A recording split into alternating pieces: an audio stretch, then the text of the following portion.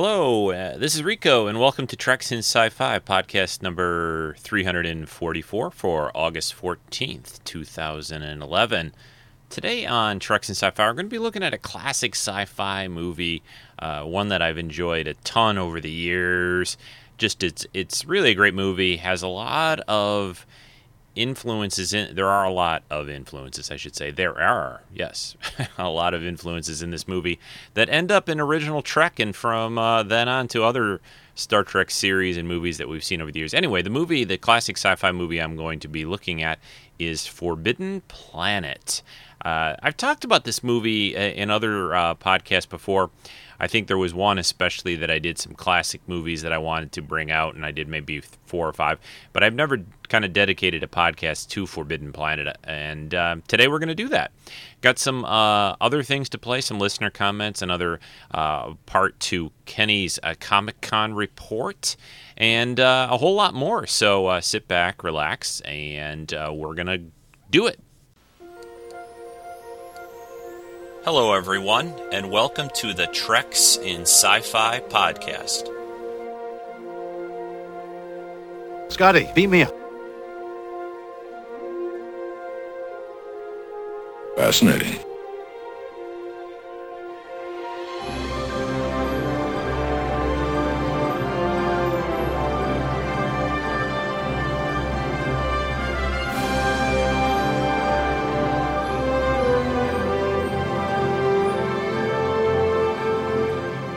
Stand by to receive our transmission. Well, again, welcome to the show, everyone. For new-time listeners or first-time listeners, perhaps, this is the podcast where we talk about Star Trek and sci-fi fantasy, TV and movies, and everything else in between. Try to cover a variety of things, sometimes Star Trek episodes, sometimes other things. And today is another thing, which we'll be talking about, Forbidden Planet, that I mentioned there at the beginning of the show.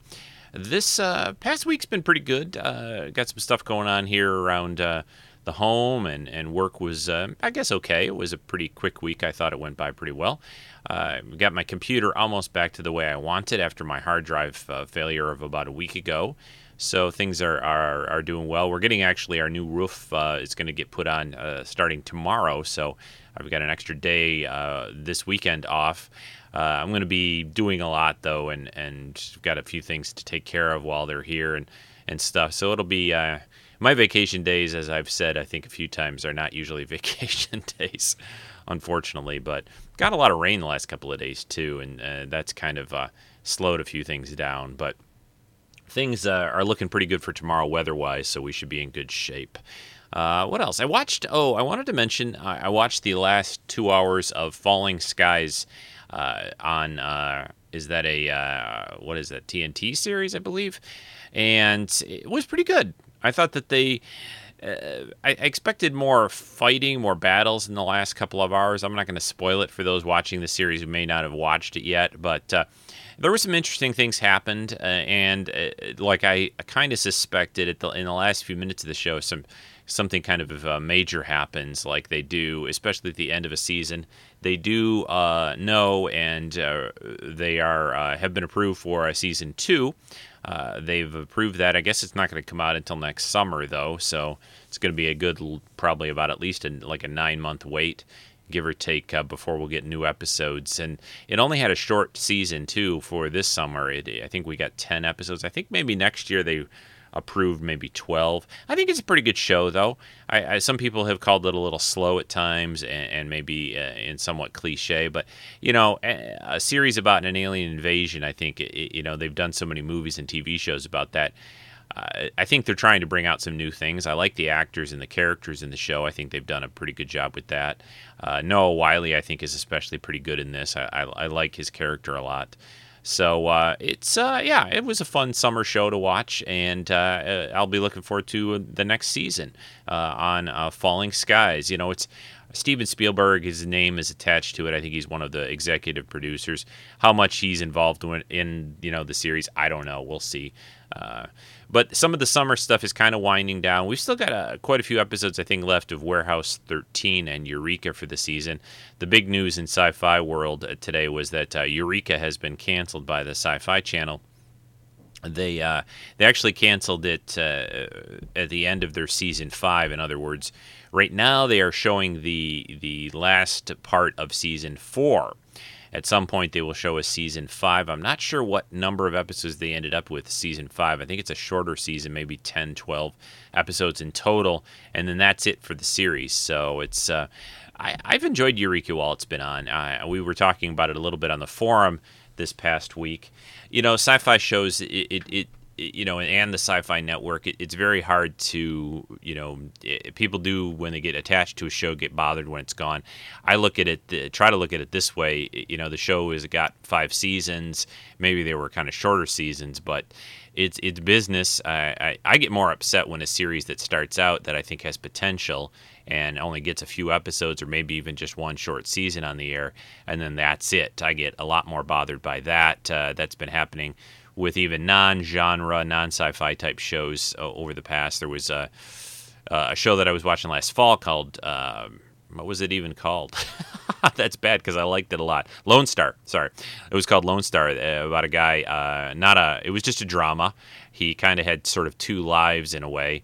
And I won't really get into a whole thing about it, but I think we only saw 2 episodes of it, maybe 2 or 3, and then it got canceled by Fox. So that, I think, is unfair. I mean, they build everything up, hire a cast, get writers, get the whole series going, and then 2 or 3 episodes, they cancel it. I mean, give us at least a season or a partial, like a half season, maybe 10, 12 episodes at least, to see what happens, maybe move times and channels, or not channels, but times and nights that it's on, and see what they can do about it. But when a series gets 4 or 5 seasons, it had a shot.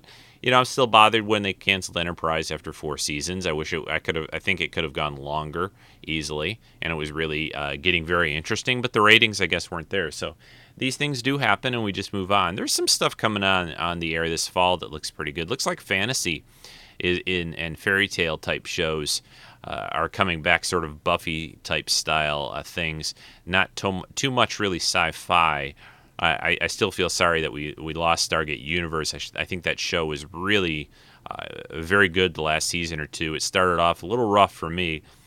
I was not all that happy and thrilled with the first season of it, but at the last couple, I think it was 3 seasons in total, I think they did a great job with it and the characters and just everything.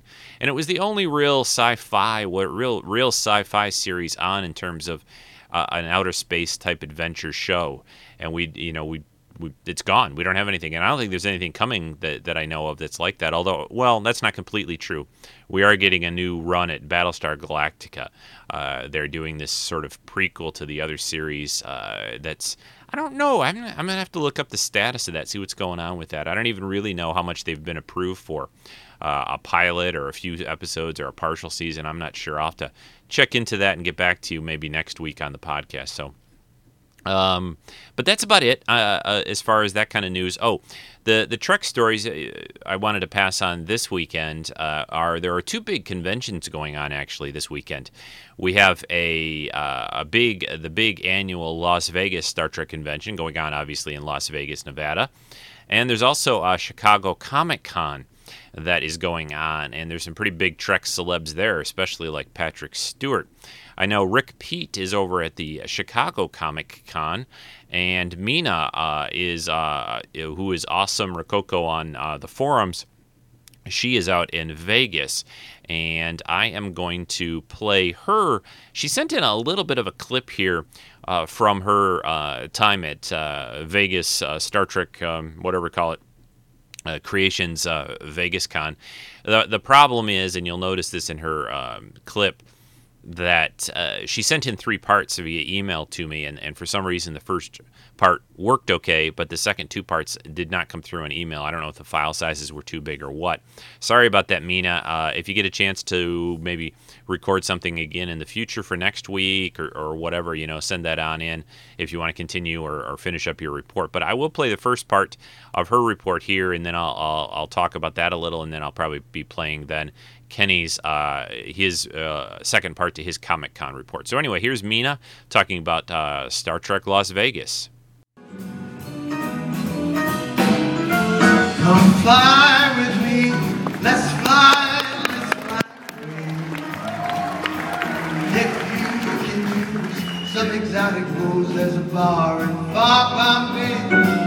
Come fly with me, let's fly away. Come fly with me, let's float down to Peru. In Ramaland there's a one-man band, and he'll toot his flute for you. Come fly with me, let's take off the road. Once I get you up there, where the air is rarefied, we'll just glide, starry-eyed. Once I get you up there, I'll be holding you so near. You may hear angels cheer, 'cause we're together weather-wise. It's such a lovely day. Just say the words and we'll beat the birds down to Acapulco Bay. It's perfect for a flying honeymoon, they say. Come fly with me, let's fly away.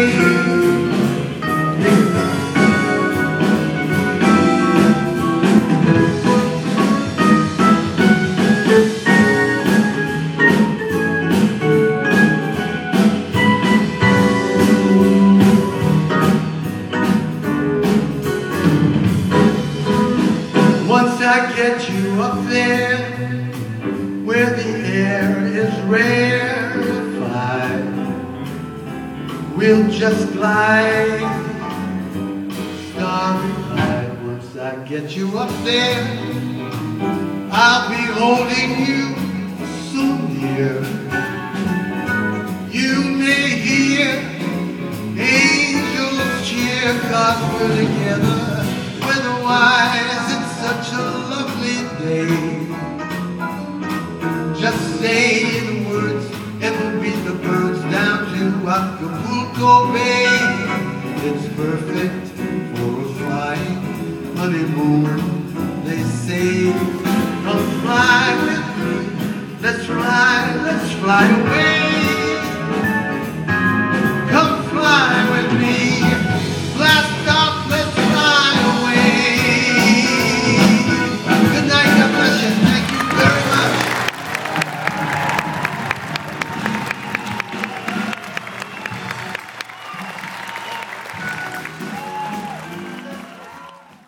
Well, all right. I guess it was just James Darren singing there at the con, which is great. Very good to hear his voice again. Our friend from who appeared on as Vic Fontaine on Deep Space Nine.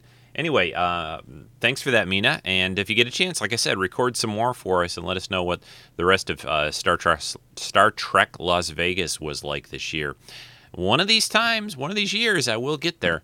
I think I'm more interested actually to go there than probably Comic-Con, but nothing against Comic-Con except it's so mad. It's a madhouse. It's a madhouse. Oh, that reminds me.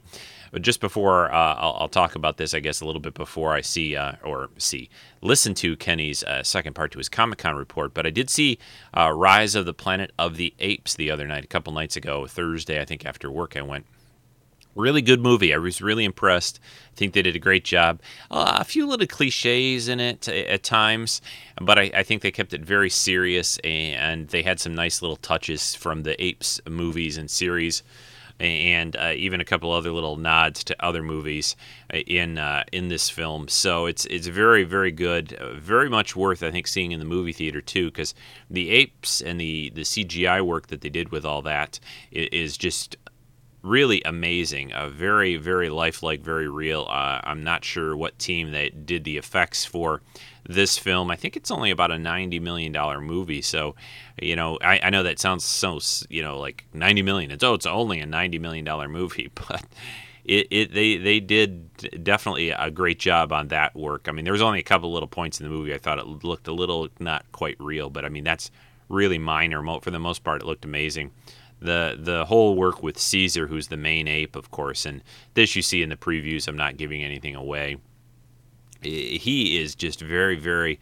You get emotionally attached and I think pretty involved with him as a character, and his relationship with Will, who is the scientist guy played by James Franco, and all that. So if you are a fan of this kind of stuff and the Apes films, I wasn't a big fan of the Tim Burton remake from a few years back, but I do love the original movies, especially the first one especially, which I do want to cover sometime soon on the podcast. But Planet of the Apes fans, I'm sure, will go ape for Rise of the Planet of the Apes. So check that out in movie theaters. And next weekend, I think we get Conan, the new Conan movie, which I'm probably going to go see. I expect it not to be all that great. It kind of looks a little hokey in a way in the trailers, but I'm kind of a little bit of a sucker for those kinds of films, sword and sorcery and that and things. And I love the first Conan movie with Arnold, and this one looks like there's a lot of cool action. And Jason Momoa, who is that how you say his last name? He's a Hawaiian, I think, in descent partly, who was in Game of Thrones. He is the Conan, the actor playing Conan in this. He was also, of course, on Stargate Atlantis as Ronan. So he's been doing well for himself. So anyway, that's about it about the movie stuff. And now here is Kenny talking about Comic-Con and his second part to his report from there. Thanks, Kenny, and take it away. Hey, Rico and Chucks and Sci-Fi fans, this is Kenny from California. I'm the host of Knights of the Guild podcast, Epic Geek Out, MASH 4077, and Confessions of a Fanboy. Here is my part 2 of Comic-Con 2011. It was Friday, and Friday I decided I was going to dress up. I was going to dress up as a Hobbit on Friday and Saturday, and I was going to dress up in my Harry Potter robes on Sunday. I had made my Hobbit outfit. It took me months to make it. I made the pants, the shirt, I had suspenders, a pipe, I had the whole deal, and then I had my friend Greg Aronowitz, who is a former special effects artist for like 20 years. He's worked on AI and Jurassic Park and Star Wars and you name it. He's worked with George Lucas and Spielberg and all those guys, but we're buddies. I met him on from the Guild, and he said he was going to make me some Hobbit feet. So I was really excited to get those. I had not seen them because he was still working on them. They were like drying, I think. So I never had a chance to see him prior to Friday. Then he was also making me my Hobbit ears, and then a friend was going to come over and cut my hair, my wig, because I bought a wig and I couldn't get it to work properly for me. She was going to come over and style it for me. So I got up early in the morning. Plus, we were doing a live podcast from a guild townhouse. Guildies were renting a townhouse, and they allowed us to have a little party there. So we were going to do a live podcast that night. So I got up super early, went shopping, got barbecue stuff and beer and soda, and took all that over to the Guildie townhouse, and then kind of hung out there, and I was waiting for everybody to show up. And, they were all supposed to show up at 10, and then 10 came and went, and 11 came and went, and 12 came and went, and I was waiting and waiting and waiting. I can't really get upset because they all did it, Greg made the feet for free, and, I'm sure it cost him money and time, but they finally showed up probably around 1:30, 2 o'clock. Both of them, actually, both the person who was doing my hair and Greg. And I saw the feet. They were incredible. He put on the ears. Leslie did the makeup to make sure the ears blended with my face. And I put all the clothes on. She cut the hair. And it was pretty epic. By that time, my brother had arrived. This is his first Comic-Con. So he had come on Friday to hang out. And it was pretty epic, the costume. I was really excited. I had not put on the feet yet. So we had to go back to my hotel, and I tried to slip on the feet, and I had the hardest time getting on those feet. I'd given Greg old dress shoes of mine, and he formed the foot around the dress shoe, the prosthetic. It's just a plastic, or a rubbery plastic, but he formed that around my shoe, so I had to slide, and and he did part of a leg too, so it would go up into the pants, so it looked like it was, they were awesome looking. But they were very difficult to get into. And he had told me get a shoehorn, and I'm like, nah, I can just slide my foot in. Yeah, that was a mistake. I should have got a shoehorn. So I struggled and struggled. I got my right foot in. It took me about 20 minutes to get my right foot in, and I couldn't get my left foot in, and I'm sweating, and it's hot, and I'm in my Hobbit outfit, and, it was not a good time. Let me just say that. And my brother and I ran out and tried to find a local store that had a shoehorn, and finally, I think on like our fourth place, we found a Payless shoe store. And we're like, okay, well, they have to have shoehorns. So we got the shoehorn, I got my left foot on, and then finally got to Comic-Con probably around 3:30, 4 o'clock. I feel like I'd wasted most of my day. I was not in the best of mood. But as soon as I got my feet on, got everything looking good, I was hot and sweaty, but I didn't care. And I started walking the streets, and people started noticing, and I started getting pictures, and that started lifting my spirit. It was a lot of fun, because people were just so excited to see the outfit. They were really impressed with it. What's great is that, I made the entire outfit except for the feet and the ears. People were so excited to see, just the outfit. The Hobbit outfit was great. And then they'd notice my feet, and they'd go crazy. So it was kind of nice to know that people are appreciative of the outfit alone that I made, and then they, the feet on top of it was just extra special. So I did that all the rest of Friday. Was I walked around the floors and people took pictures. I took pictures of people who were dressed up, and then people took pictures of me, and it was a lot of fun. It's fun, because people. The reason you dress up is you want the attention. You want to get the pictures. You want to share your craft with these people. So it was really a nice feeling to know that they appreciated all the hard work I put into it. All the frustration I had earlier that day just flew out the window. It was like, this is why I did it. This is why my feet are going to kill me, because I can't wear socks, and I'm barefoot within dress shoes, and I'm going to be in these feet all day, and yeah. So it was pretty crazy, but it was a lot of fun. And then later in that day, at 7 o'clock when the hall closed, a bunch of us went to the Guild House to start setting up for the barbecue, and I was going to do a live podcast, a live Knights of the Guild podcast. And we had one of the cast members, Vince Casso, who plays Blades. He was coming over. We had several other web series people, and the party. It was fun. It was huge. Whenever you throw a party, you don't enjoy it as much because you're so concerned with everything and everyone, and making sure everyone was happy and fed and drinking, and make sure you had enough food. And so that was my job. Plus, I was podcasting on top of it, and my co-host was nowhere to be found. I couldn't find her. Come to find out later that she was upstairs sleeping. She fell asleep the entire time, and she missed the majority of the party. And the podcast itself. But anyways, party was fun. It was successful. I invited like 30-something people, and then like 50-something showed up, and we had rock band, and there was good food, and everyone had a great time. We recorded a really good podcast. Was very excited about it. Got back to the hotel around midnight, and I wasn't sure if I was going to take my feet off or my ears because I wouldn't be able to get them back on again. But I did opt to take off my feet because they were killing me. And of course, I had cuts and bruises and blisters and all that fun stuff, and that was only like 6 hours of wearing them. I can't imagine wearing them all day on Saturday. As for my ears, I didn't want to remove them, so I took off all the makeup, and I wrapped a t-shirt around my head so I can sleep, so I didn't rip them off by mistake, which worked because I woke up the next morning on Saturday and my ears were intact.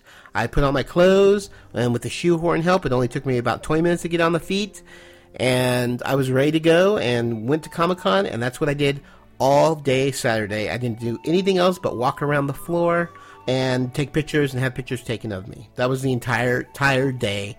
It was just walking around, and it was so much fun. I was in pain. I was literally, my feet were just killing me. I'd been in them I was probably in them for almost 16 hours on Saturday. I did major damage to my feet. It'll take several weeks for my feet to recover, but yeah, it was very painful, but it was worth it. Like I said, it was fun seeing people's expression. I had a whole family. I mean, a husband, a wife, and 2 kids come up to me and talk to me about my feet, and they wanted to touch them and see what they felt like. And I mean, I had so many strange conversations about my feet. It was pretty awesome. And then I found another group of Lord of the Rings cosplayers, which was great. There was a Ringwraith, the Witch King, actually, Galadriel, and there were 3 hobbits and a Frodo, I think. Yes, and then they grabbed me, and so I stood there, and I probably stood there for about 20 minutes as people, person after person kept jumping up and wanting to take pictures of the group of us. So I still haven't found a picture of that group. Hopefully I'll find it online somewhere, but it was a lot of fun. Did that. I got interviewed by little news people. I had cameras, come in and take pictures of me and video of me, and it was fun and totally worth it. I had a great Saturday. Like I said, I didn't do it. I didn't buy anything. I didn't go on the floor. I just hung around in the lobbies and walked around and just took pictures. And occasionally friends would come, and I'd hang out with friends. Friends who were also in cosplay, so we'd get pictures taken of both of us or three of us. It was just a fun day. Just a fun day, period. I had so much fun that day. And then on Sunday, my feet were killing me, and there was no way I was going to dress up that time. I was like, okay, 2 days was plenty. That's enough for me. So I wasn't going to wear my Harry Potter outfit because I was just going to... It was so hot, and I didn't want to have to wear the robes and such. So I opted just to go in street clothes. And I still wanted to buy stuff on the floor, and you can't really buy stuff if you're dressed up because people are constantly stopping you for photos and such, which they should, because, I mean, that's why you dress up, to be taken pictures of. So you shouldn't complain. But, you know, I opted not to dress up, and Sunday I pretty much spent hanging out with my friends and shopping. This time I actually went shopping and got some really cool stuff, and you know, it was a pretty great day. And then we went out to dinner. When it closed, we went out to dinner, a group of us, and had a great steak dinner, and then we hit the road. But before that, we this is where it didn't turn out so hot. But I parked underneath the convention center on the last day because I thought it would just be convenient to have my car underneath the convention center. But when I got back to it, I found out it had been broken into, and I had lost... they took my entire podcasting equipment bag, so I'd lost almost about $3,000 worth of material, of equipment. My friend Troy, who had gone with me, they took his laptop. They took... I don't know why. They left all my Hobbit stuff. They left all my Harry Potter stuff, except they took my wand. They took my GPS. They took various electronics. You know, another thing that really made me sick was they took all the things I had purchased at Comic-Con. So I purchased all this stuff, memorabilia, you know, the Guild stuff. I had signed posters. Team Unicorn stuff. I had signed posters. I bought another Jason Palmer print because I'm a huge Jason Palmer fan, and he does some beautiful art, and he had this gorgeous Star Wars poster print that he had done called The Saga, and I had purchased one of those, and they took my entire poster tube that had all this stuff in it. So I was pretty sick to my stomach, and I just gathered all my clothes because they were scattered all over the place, threw them in, and Troy and I just kind of left. It wasn't the best way to end Comic-Con, and it dampened my spirits at the time. And drove home, dropped off Troy, got back on the freeway, and I got hit by another car. They had rear-ended me, and as I was pulling over to the side to check damage and to exchange information, the person took off. So it was a hit and run. And luckily there was no damage to my Jeep. Even though he hit me hard, my bumpers are metal, so they kind of absorbed all of the impact. So I was fortunate, and I just wanted to get home and crawl into bed and end the day. So that's what I did, and I was very upset for the next few days, talked to the police in San Diego. But, you know, as I started blogging about the days and the day's events, and I started posting pictures on Facebook, it brought back all the great memories. And I'm not going to let, you know, the theft hurt those memories. I still had a fantastic time. I spent time with great friends. I saw some great panels. I had the best time dressing up as a Hobbit and having people take pictures of me. And I took over like 300 pictures of people in costume themselves. It was a phenomenal experience, and unfortunately it had to end the way it did. But, you know, I still had a great time. I have to remind myself that, you know, it was just that small portion that was horrible, but everything else was great. And I loved every minute of it, and I can't wait to go back next year. I just know, you know, not to leave things in my Jeep. You know, and it's not even the sad thing is the electronic stuff can be replaced. That's, you know, it was $3,000. Yes, it's a lot of money, but it can be replaced. It's the personal stuff. It's the autographed posters and pictures that I got. It's those things that really hurt, you know, when people steal those things that are irreplaceable. I cannot replace them. They're one of a kinds. They're signed, you know, personal messages to myself, and they cannot be replaced. Fortunately, Jason Palmer, and if you guys don't know who Jason Palmer is, definitely check him out, jasonpalmer.com. He's an incredible artist. I had contacted him, telling him of the incident, and asking if I can purchase another Star Wars poster, because, I mean, I totally fell in love with this print that he did. He did it for Celebration 5. There were only a few made, and he only had a few left, but I had contacted him a few days after the theft, and I'm like, I told him what happened. I'm like, I really, really love your print, and I want to purchase another one. Is there any way I can purchase another one? He was so gracious. He emailed me back immediately and said, you know what, just send me your address, I'll send you a replacement one. And I'm like, you don't have to do that. He's like, you know what, because I am a huge fan of his, and I know the guy for several years now, because I buy like 2 or 3 prints every year. I go to Comic-Con from him, and I also help him out with the Guild. He does Guild prints for conventions, and so I send him pictures of the Guild cast, because I have hundreds, probably thousands of pictures of the cast of the Guild. So I send him that. So we become friends, but it was incredible that he's just like, yeah, go ahead. I mean, this is a fairly hefty costing poster print. And he did send me 2 days later. I got a replacement one. It's gorgeous. I'm very excited about it. And, other guildies and my Trucks and Sci-Fi family, between the two of them, I've raised some money to help replace equipment that was stolen.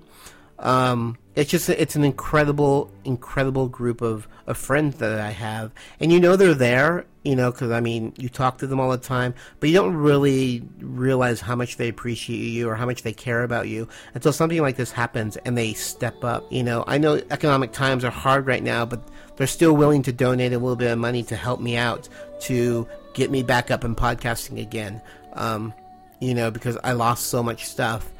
And it's very touching, and it's very appreciative, and I think it dulls the pain of losing all that stuff when you have friends and just listeners supportive, and they're helping you out and they're taking care of you. I had a great time. It was a lot of fun.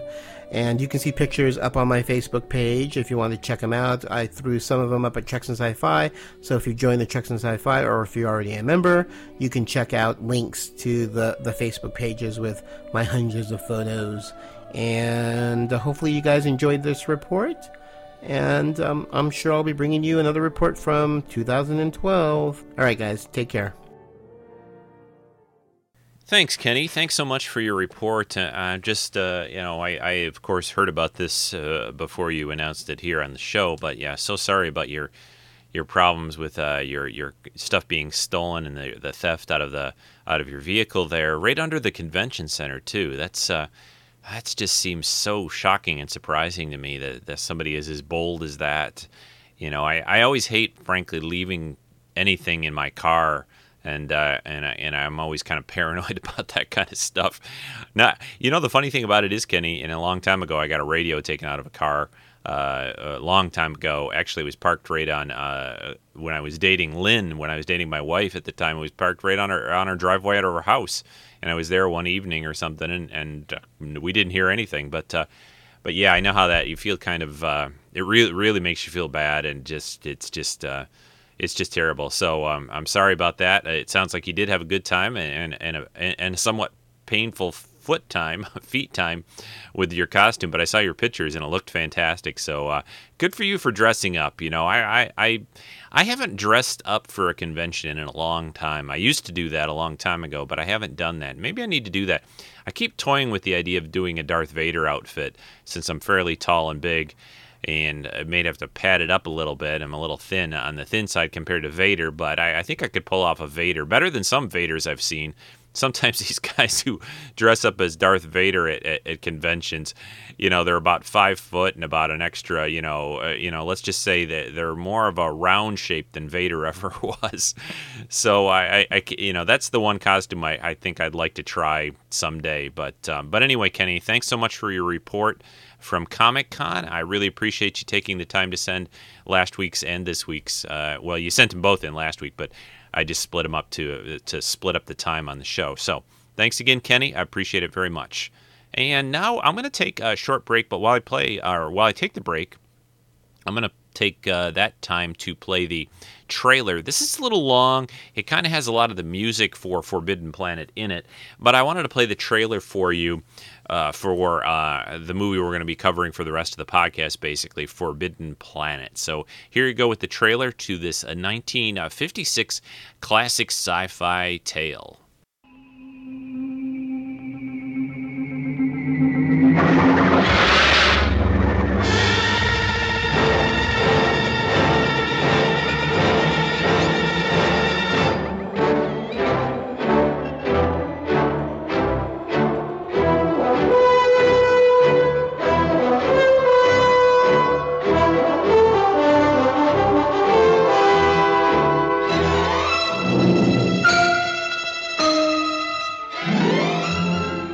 Imagine yourself as one of the crew of this faster-than-light spaceship of the future, sharing their curiosity to know the unknown, their tension, their readiness for inconceivable adventures. Sir, we're being radar scanned. United Planets cruiser C-57D, J.J. Adams commanding. Who are you? Morbius of the Bellerophon. Oh, Dr. Morbius, my orders are to survey the situation on Altair 4. Commander, if you set down on this planet, I warn you that I cannot be answerable for the safety of your ship or your crew. When you reach the Forbidden Planet, you will meet Dr. Morbius, played by Walter Pidgeon. The Doctor is sole owner of this fabulous world. Anne Francis is his alluring daughter, Alta, who has never seen a young man till she meets Commander Adams, played by talented Leslie Nielsen. Come on in. Didn't bring my bathing suit. What's a bathing suit? Oh, murder. You will meet a charming character in The Robot, able to produce, on order, 10 tons of lead or a slinky evening gown. Always at your service. You must be the loveliest, softest thing you've ever made for me. And fit in all the right places, with lots and lots of star sapphires. Star sapphires take a week to crystallize properly. Would diamond or emeralds do? You explore all the wonders of a vanished civilization. You travel deep down into the heart of the Forbidden Planet to discover the incredible marvels of this lost genius race. These magnificent scenes in striking Eastman color stagger the imagination. 20 miles. Look down, gentlemen. Are you afraid? 7,800 levels. Yet the wonders of the planet Altair 4 conceal a strange and evil force, unknown, irresistible.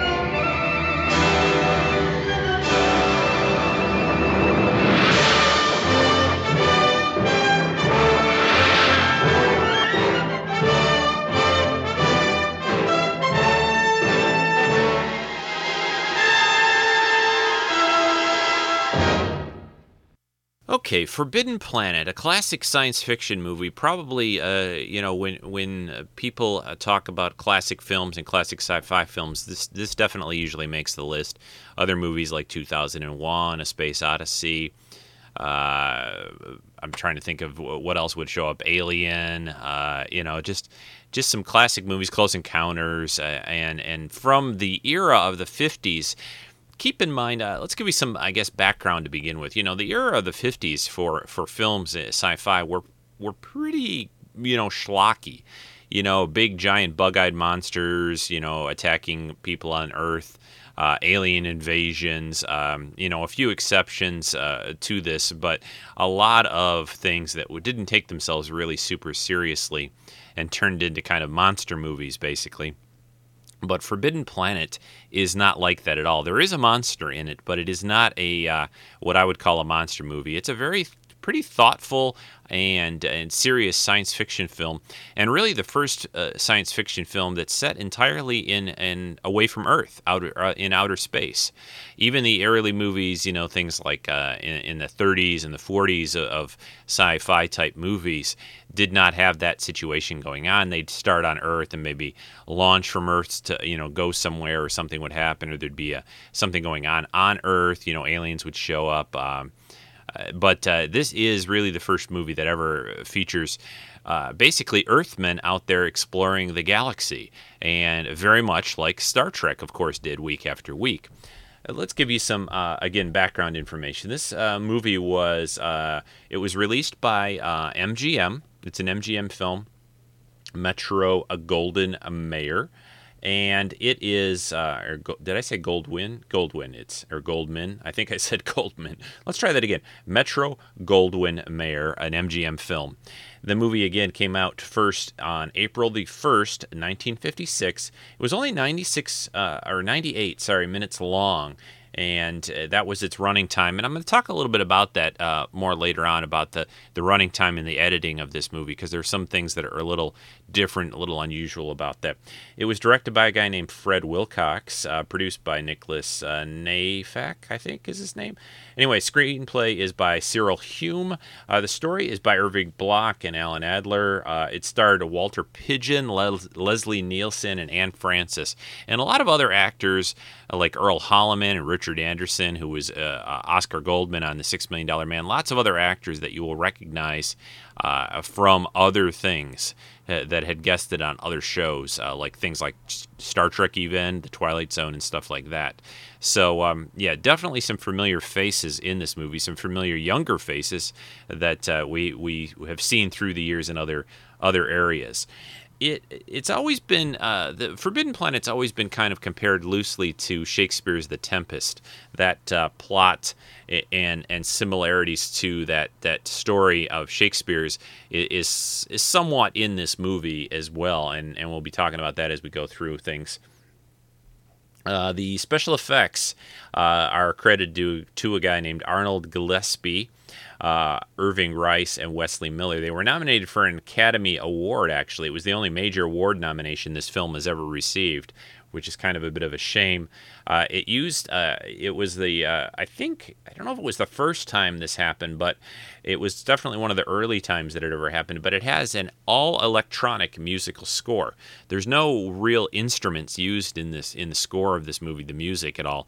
They wanted to give it a very otherworldly sound, and I'll talk a little bit more about the music and the soundtrack as we talk about the movie, but it definitely has that going for it. It's a very different, and I think it works very well for the film. You'll hear bits of that throughout the clips that I play. It also features a very expensive and very well-known prop, a very large prop, in the character of Robbie the Robot, a classic, very classic robot that's been seen in, of course, Forbidden Planet for the first time, and in other things like Lost in Space and other TV shows and films over the years. He pops up now and then. You can actually get a full-size Robbie the Robot replica from a guy named Fred Barton, which would be one of my dream props. If I hit the lottery and won millions of dollars, that'd be like my first purchase, or maybe not my first purchase, but it would be definitely an early purchase. I think they're like, the last time I think I looked just for the kick of it or for the fun of it, I think they're like $25,000 or $50,000, maybe 25. I think $25,000. Basically the price of a good car is for. It completely does everything that Robbie does in the movie. I don't think it really walks, but it does all the sounds. It looks exactly like it, and it's just an amazing replica. So, for those with an extra, $25,000-$30,000 laying around, search for Fred Barton, Robbie the Robot online, and you'll get directed to his website. What else? Let's see. I guess the original, actually, Robbie the Robot does belong to someone, is still around. I was looking over some of the background here on the movie before I started recording. I was trying to find the guy's name, but there is a guy that owns, I think, the original. It's probably been cleaned up and upgraded, so it's but it is still out and out there, the original Robbie, so that's kind of a cool thing. It was also made for a pretty small budget at the time. It was only almost a $5 million, $4.9 million to make Forbidden Planet.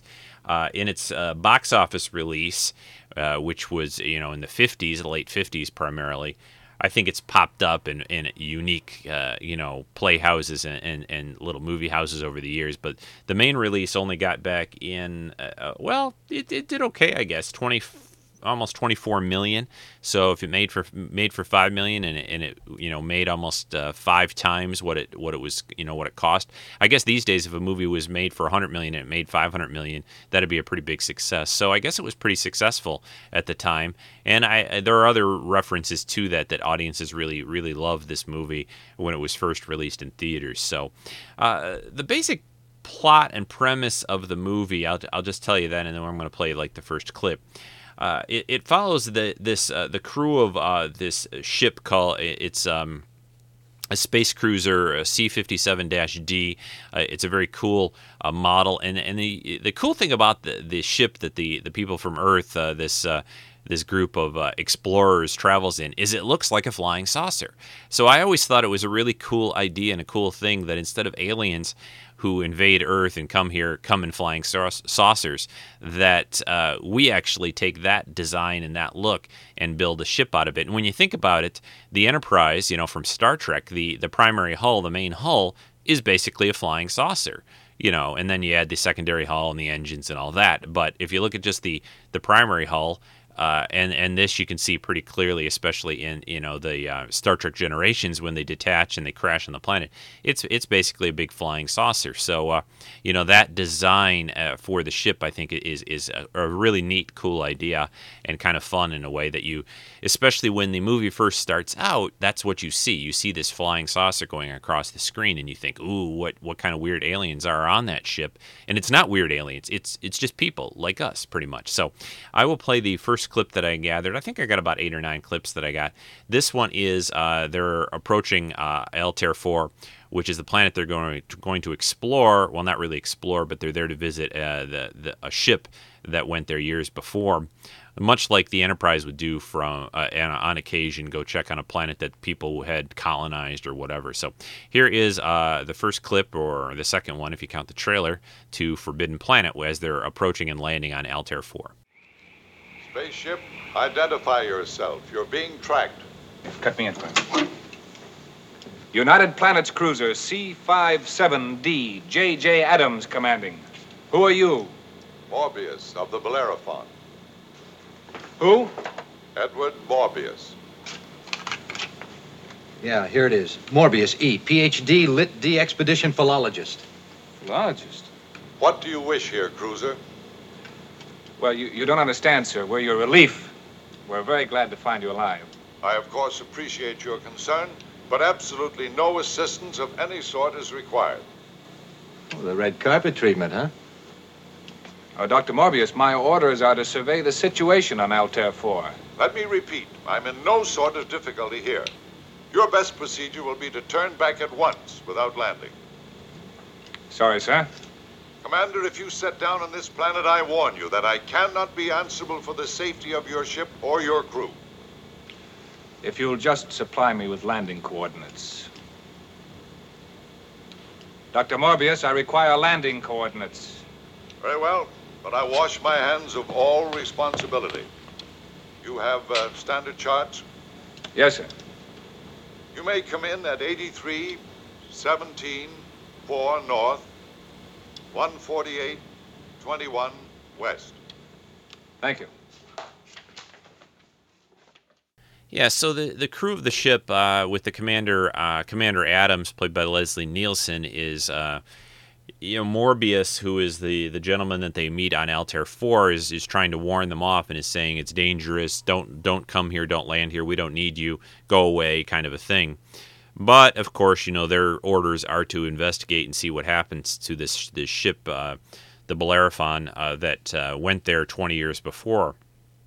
And so they land, and after they land, they are greeted by kind of an unusual character, and this is where we get to first meet Robbie the robot. He shows up, he zooms up in his little Robbie car, and then he introduces himself to Commander Adams and some of the other crew that are out there outside the ship. Unlike on Star Trek, this ship, the C-57D, actually lands on the planet. They land, they have these little stairways that come down, kind of like the Lost in Space, the Jupiter 2, the flying saucer-like ship there, would land on planets, drop its landing gear, and walk down. On Trek, Gene Roddenberry always had this idea and thought that, well, it was much quicker and more convenient for TV and for the stories if they didn't have to do that week after week. It also would cost money. They could reuse special effects shots, but why go through all the hassle of having the ship having to land each week after week? That's where they invented basically this idea of beaming down to the planet. They just walk into a little transporter beam, to the transporter room, hop up there on the pad, push the little buttons, and then bang, they're into the action on the planet. But in this case, the ship actually lands on Altair 4. So Robbie comes out to greet them as they get out of their ship. Welcome to Altair 4, gentlemen. I am to transport you to the residence. If you do not speak English, I am at your disposal with 187 other languages along with their various dialects and subtongues. Colloquial English will do fine, thank you. This is no offense, but you are a robot, aren't you? That is correct, sir. For your convenience, I am monitored to respond to the name Robbie. Nice climate you have here. High oxygen content. I rarely use it myself, sir. It promotes rust. Hey, Doc, is it a male or female? In my case, sir, the question is totally without meaning. Will you get in, gentlemen? Yeah, I really like the character and the look of Robbie here. Very, very cool looking. He cost about $125,000, very expensive at the time for a single prop for a film. He was both electronically controlled, and they also used a crane for parts of things when he had to move around and stuff for this movie. Robbie also later starred in some other things, like I mentioned earlier, like a movie called The Invisible Boy, and other TV series and films. He's a great addition to this movie, and I like the fact that he doesn't. I'm going to be talking about this movie in depth. It's been out for a long time, over 50 years. So, though there will definitely be spoilers ahead, but I was going to say, Robbie doesn't ever basically go on a rampage. You have a robot that sort of follows the traditional kind of Isaac Asimov's laws of robotics. In other words, he can't hurt anyone. So it's not like he malfunctions and goes on a rampage and starts killing the crew of the ship or anything like that. And I like that. I like the fact that he is a trustworthy servant and helper for Morbius, and then later for helps out the crew in different circumstances during this movie. And it's a nice refreshing thing that you don't have this strange mechanical man here that goes bad on them. I like that, and that leads us to the next clip that I wanted to play. This one is talking with when Morbius, basically the three people from the ship, Commander Adams, the doctor, and his, I guess is sort of his first officer, go to see Morbius. They're talking to him a little bit, and then they meet up with and talk more about Robbie. And Morbius has explained to them, he's basically the only one left, more or less, of this crew of this ship that came here 20 years before. He and his wife were, at least. So, but this next clip here is them talking about the robot and Robbie and what he's capable of and not capable of. So listen to this. Activate the disposal unit.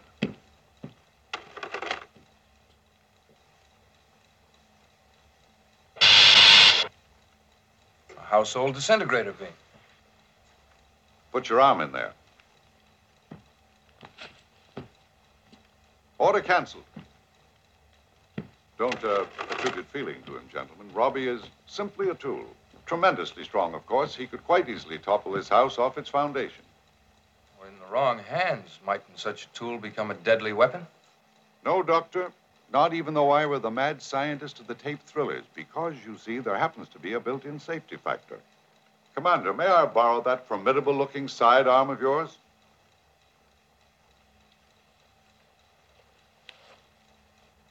Thank you. Robbie, point this thing at that Althea Frutex out there on the terrace. Fire.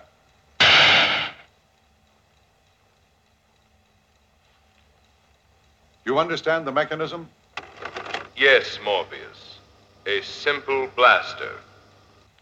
All right. Now turn around here. Point it at the commander.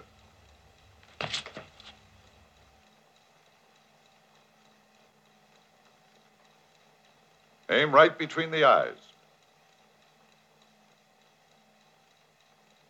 Fire.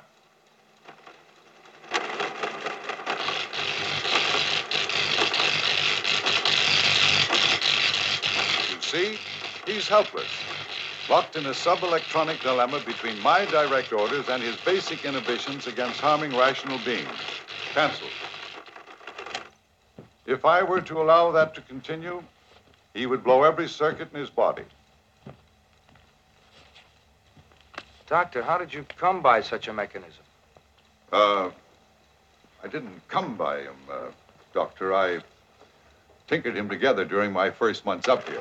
Coffee is ready, sir. Gentlemen.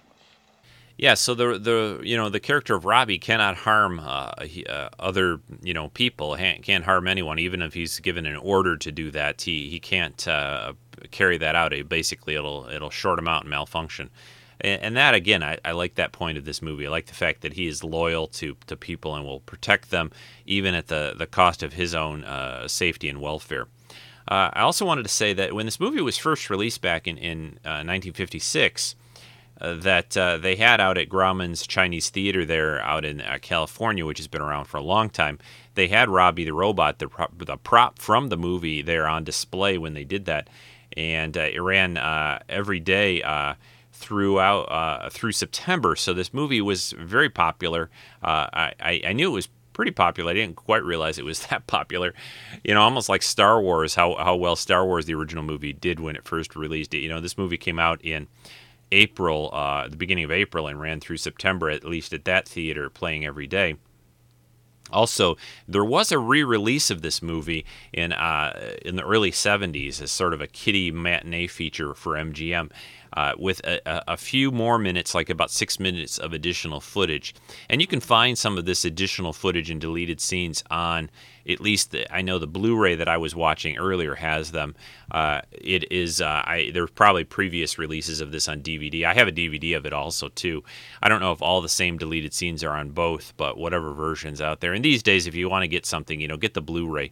I think the Blu-ray quality for this movie is pretty good. I think it holds up pretty well. It's definitely nice to see it in a higher res.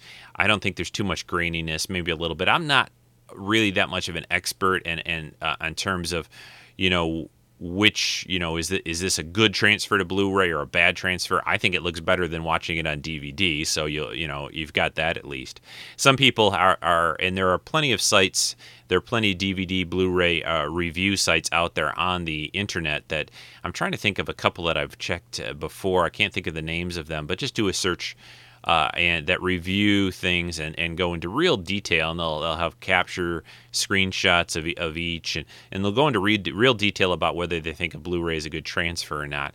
The surprising thing when I've looked over those at times is that even newer movies, even movies of the last, say, 5 or 10 years, sometimes you'll have a bad transfer to Blu-ray that they say is not a very good job. And that's, to me, kind of surprising because those movies should look darn good. There should be no question and there should be no weird, artifacts or graininess or anything when you do that. So some of it depends on a lot of things, the kind of equipment that they're using when they film the movie, of course, and so forth. But anyway, I think the Blu-ray of this looks really good. Is it the best Blu-ray I've ever seen? Have they done, the best job they could? I would say not. It's good and definitely preferable over the DVD. So So where are we at in the story? Let's getting back to that.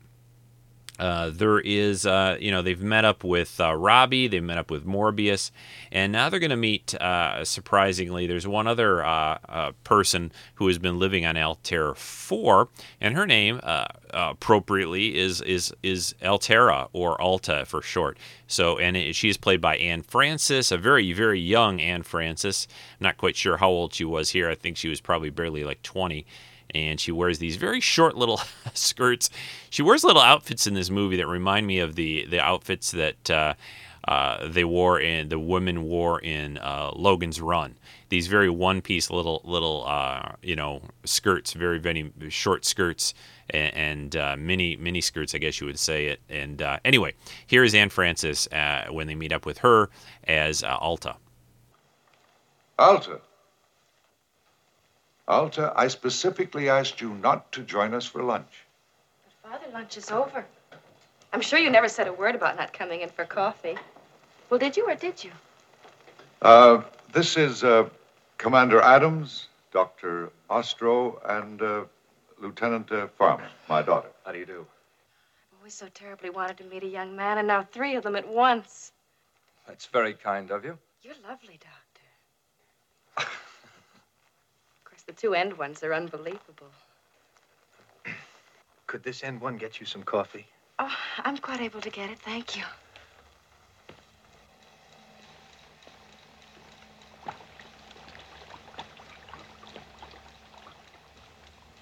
Thank you. Of course, you must make allowances for my daughter, gentlemen. She's never known any human being except her father. I hope you'll make allowances, too, sir. We young men have been shut up in hyperspace for well over a year now. And right from here, the view looks just like heaven. Sugar? But you keep helping me. After all, you're not Robbie. I wouldn't mind being Robbie in certain ways. That's only in certain ways, of course. I can see that was probably very clever, but I don't seem to understand it. Well, there's no rush. Yes, I suppose one day I shall be obliged to make the trip to Earth with her for the sake of her natural development. I should say fairly soon, too. I like the character of Alta in this movie. Anne Francis does a great job with that role. She has to be sort of innocent, but although she quickly kind of changes that a little bit when she starts to notice the men of the ship that have come to visit them. And she's only had basically her father around and Robbie until that point. There are some animals and things like that that are around their home, but she hasn't really had a lot of interactions with other people, and that innocence kind of shows. And she does a good job. I guess she was. I looked up while I was playing the clip. She was about 25 when this movie was filmed, so not quite as young as I would have thought. I think she definitely looks like a young 25, and Anne Francis passed away in early 2011. So, but it looks like she was about 81 at the time. So, but this is probably, I would say, her best known role. Really, this definitely put her on the map and led to a lot of other things, but. For most people, I think, especially geeks like us, when you think of Anne Francis as an actress from the early, from those times, this is the movie that she's really best probably remembered and known for. So, next up, now, the studio. This, like I said, is a fairly serious, straightforward kind of a adventure science fiction film, but the studio kind of wanted a few little fun moments thrown in too. And one of those things, and I think this is okay. I'm all right with them doing that. One of the things that they throw in is the cook, or Cookie, I think he's called sometimes in the movie, played by Earl Holliman, who was on numerous TV shows, especially in the 70s. He's the cook of the crew of the ship. And he meets up with Robbie and it is kind of taken with him and kind of takes Robbie off to the side at one point and asks him to make him some alcohol. He's running out of hooch to, as he says, to cook with, just to cook with, of course. So listen to this clip, and it's a fun little moment between Robbie the robot and Cook. Can I be of service, sir? Look, never mind the sir, mister, but I'm a stranger in this so-called planet. I was just wondering if you could tell me where I could get a hold of some of the real stuff. Real stuff? Just for cooking purposes, you understand. I take a big pride in my duties. Pardon me, sir. Stuff? Oh.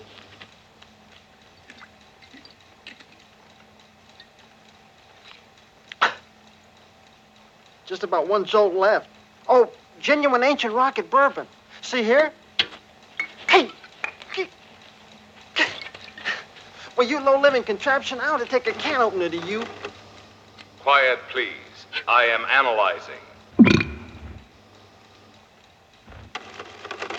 Yes, relatively simple alcohol molecules with traces of fusel oil. Would 60 gallons be sufficient? Gallons? Mister, I've been from here to there in this galaxy, and I just want you to know you're the most understanding soul I ever met up with. Ow! Yeah, so Cookie asks Robbie to make him some alcohol, and Robbie eventually complies, and brings it out to him later in the movie, and 60 gallons enough, sir? 60 gallons. Oh boy, but yeah, that's a fun moment, and I like it. The guy I was talking about earlier, the main three that always deal with Morbius in this movie and everything. I was about to say Morpheus, who is in Matrix, not Morbius, who is in the Forbidden Planet,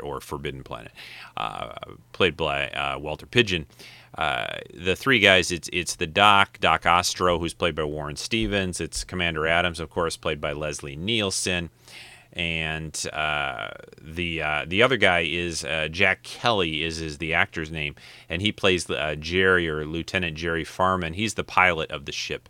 So I don't know if he's necessarily the first officer. I'm not sure if that really comes out. He's just a lieutenant, so probably not. But anyway, those are the characters. Richard Anderson is the engineer of the ship, Lieutenant Quinn, and there's some other minor characters too. What starts to happen, and what you get to find out, and I don't have a clip for it, is the Morbius shows the captain of the ship, Leslie Nielsen's character, and they show the main three.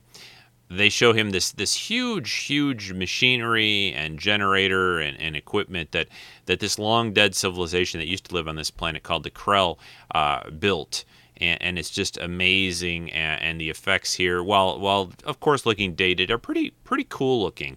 And this equipment goes miles down into the planet and just in every direction, and it's super massive and huge. And they also are shown this piece of equipment called sort of this little learning device. And at first, the character of Morbius tells them that this is just something that the kids of the Krell would use to both test their intelligence levels and to practice with and do different things. They could create these sort of little holographic projections and stuff like that. Of Morbius, I think, creates a little mini version of his daughter, of Alta at one point. And they basically learn there used to be this huge civilization. They built all this stuff, and they're gone now. They're all dead and gone, and they don't really get told or know what exactly happened to them. And kind of after this, there is this creature that starts to attack the crew of the ship that has landed there. And remember that Morbius had told them to stay away, that they would be in danger. And they set up a perimeter around the ship and this force field, and they have guns and lasers and all these things out there. And they have a cool little prop blaster. Those blasters that Robbie was told to shoot the commander with at one point are very cool. A cool prop. Definitely something I need to still get sometime. But getting back to the story, this creature tries to attack the ship, and it is sort of stopped, but just seems to just disappear and leave. And I'll be talking more about that here in a few moments. But the next clip I was trying to set that up is just after the attack, and I think it's between the doctor and the commander talking about what just happened. Whatever it was, our main battery stopped it. You believe that? No, it just went away for some reason. It'll be back. Doc, an invisible being that cannot be disintegrated by atomic fission. Oh, Skipper, That is a scientific impossibility. Hypnotic illusions don't tear people apart. That's true enough. But any organism dense enough to survive 3 billion electron volts would have to be made of solid nuclear material. It'd sink of its own weight to the center of this planet. Well, you saw it yourself, standing right there in those neutron beams. And there's your answer. It must have been renewing its molecular structure from 1 microsecond to the next. Lawson! Aye, sir. I want the tractor. Ready, sir. So now we just pick up the girl and her father whether they like it or not, huh? Section 86A. Evacuate all civilians from disaster areas. You left out 2 very important words. Where feasible.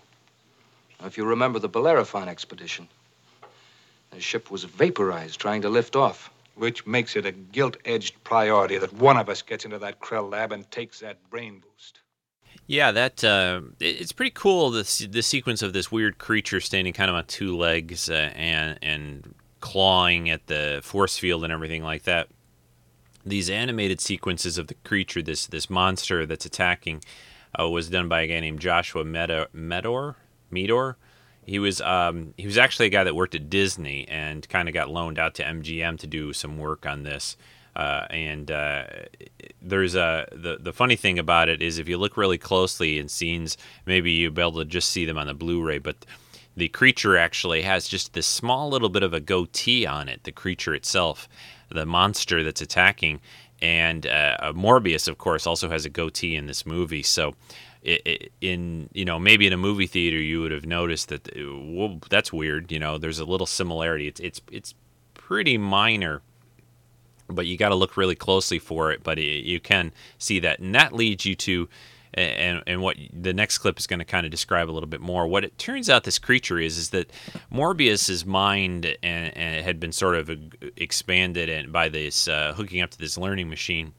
And this monster that's been created is actually his id, his sort of inner thoughts, inner demons coming out and becoming reality.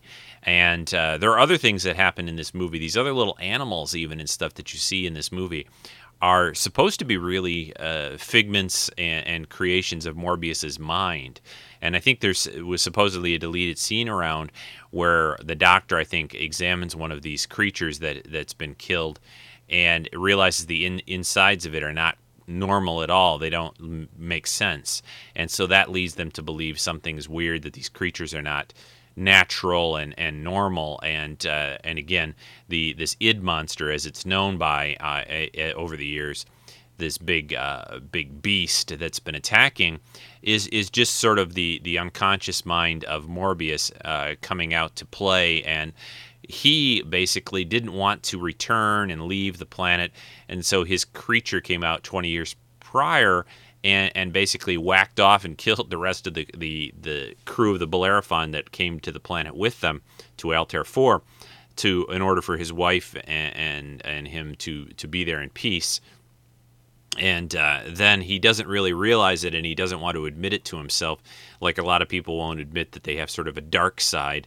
But Morbius doesn't want to admit that this creature is of his own mind and his own creation. And it takes at the very end, Adams is sort of trying to get through to him, and Elta sort of falls in love and becomes attracted to Commander Adams, and is sort of defying her father, just like all good, children and daughters and sons do eventually. And so that makes him upset, and so this creature comes to sort of attack at Morbius's home itself. And the next clip, I think, describes some of that, so listen to that.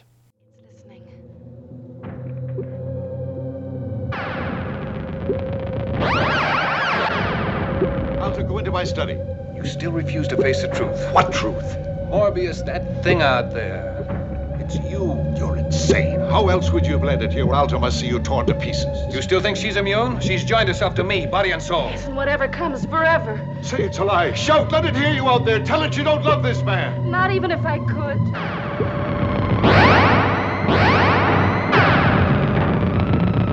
Stop it, Robbie. Don't let it in. Kill it, Robbie.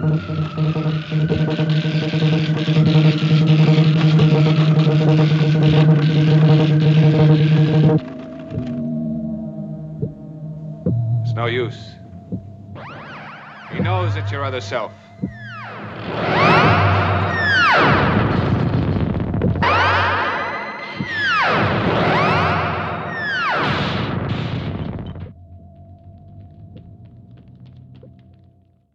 Yeah, so, he doesn't want to admit things about what's going on here to himself, and this creature's busting into the place, and eventually it comes out, and he starts to understand what's going on. And then there's a next clip, kind of not too long past that last scene and clip that I played for you, is more of, I think, Morbius and Commander Adams talking about what has happened and why all this thing is going on, and what's going on with this creature and where it came from. You've got to listen. Don't have much time. Here's where your mind was artificially enlarged. Consciously, it still lacked the power to operate the great machine, but your subconscious had been made strong enough. I won't hear you. You've got to listen. 20 years ago, when your comrades voted to return to Earth, you sent your secret id out to murder them. Not quite realizing it, of course. Except maybe in your dreams. What man can remember his own dream? At least when our ship was approaching from space, you remembered enough to warn us off. But then, when you thought we were threatening your little egomaniac empire, your subconscious sent its id monster out again. More deaths, Morbius. More murder. And now this, too? Harm my own daughter? But now she's defying you, Morbius. And even in you, the loving father, there still exists the mindless primitive. More enraged and more inflamed with each new frustration. So now you're whistling up your monster again to punish her for her disloyalty and disobedience. And if you don't do something about it soon, Morbius, it's going to be coming right through that door.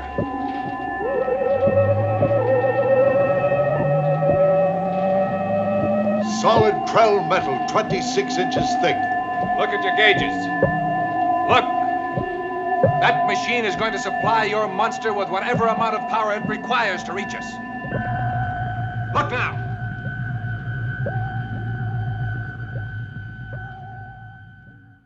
Yeah, so Morbius, I think, eventually gets convinced, and he sort of...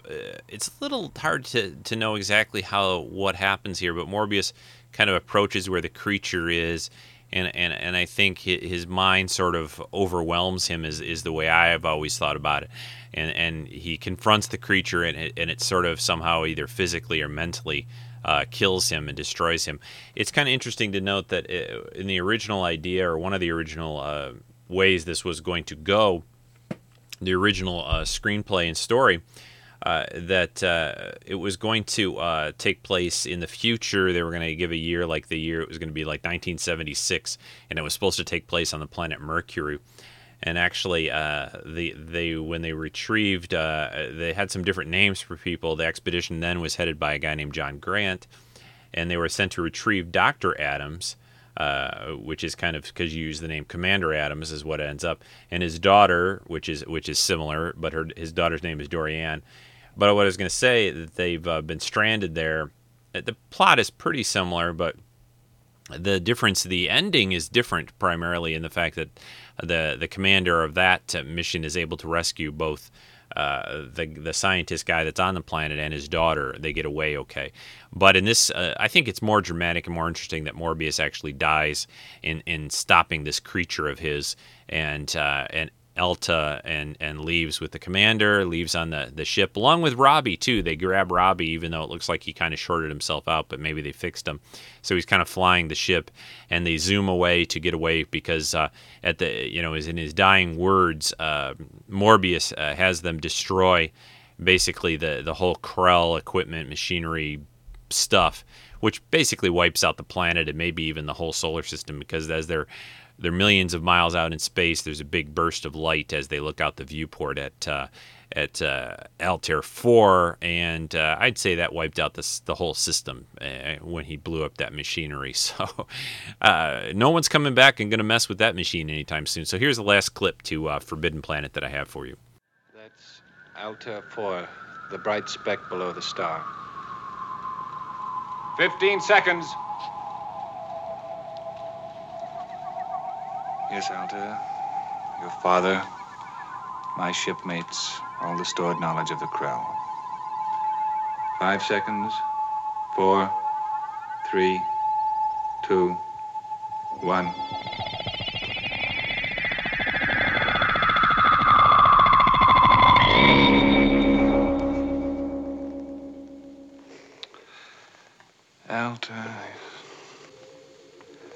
about 1 million years from now, the human race will have crawled up to where the Krell stood in their great moment of triumph and tragedy.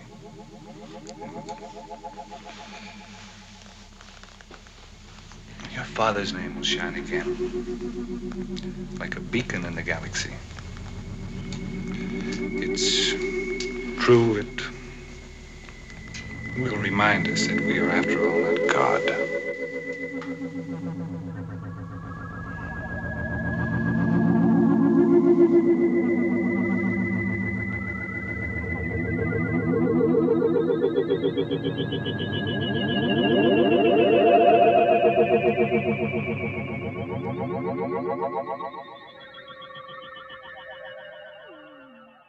All right, so that's it for the clips and my look mostly at Forbidden Planet. I've tried to give you some information on the story and some background things. I think it's just a great movie. I think there's lots of things that make it so fun to watch, again and again. It's really, I think, a good job with this. The soundtrack is very cool.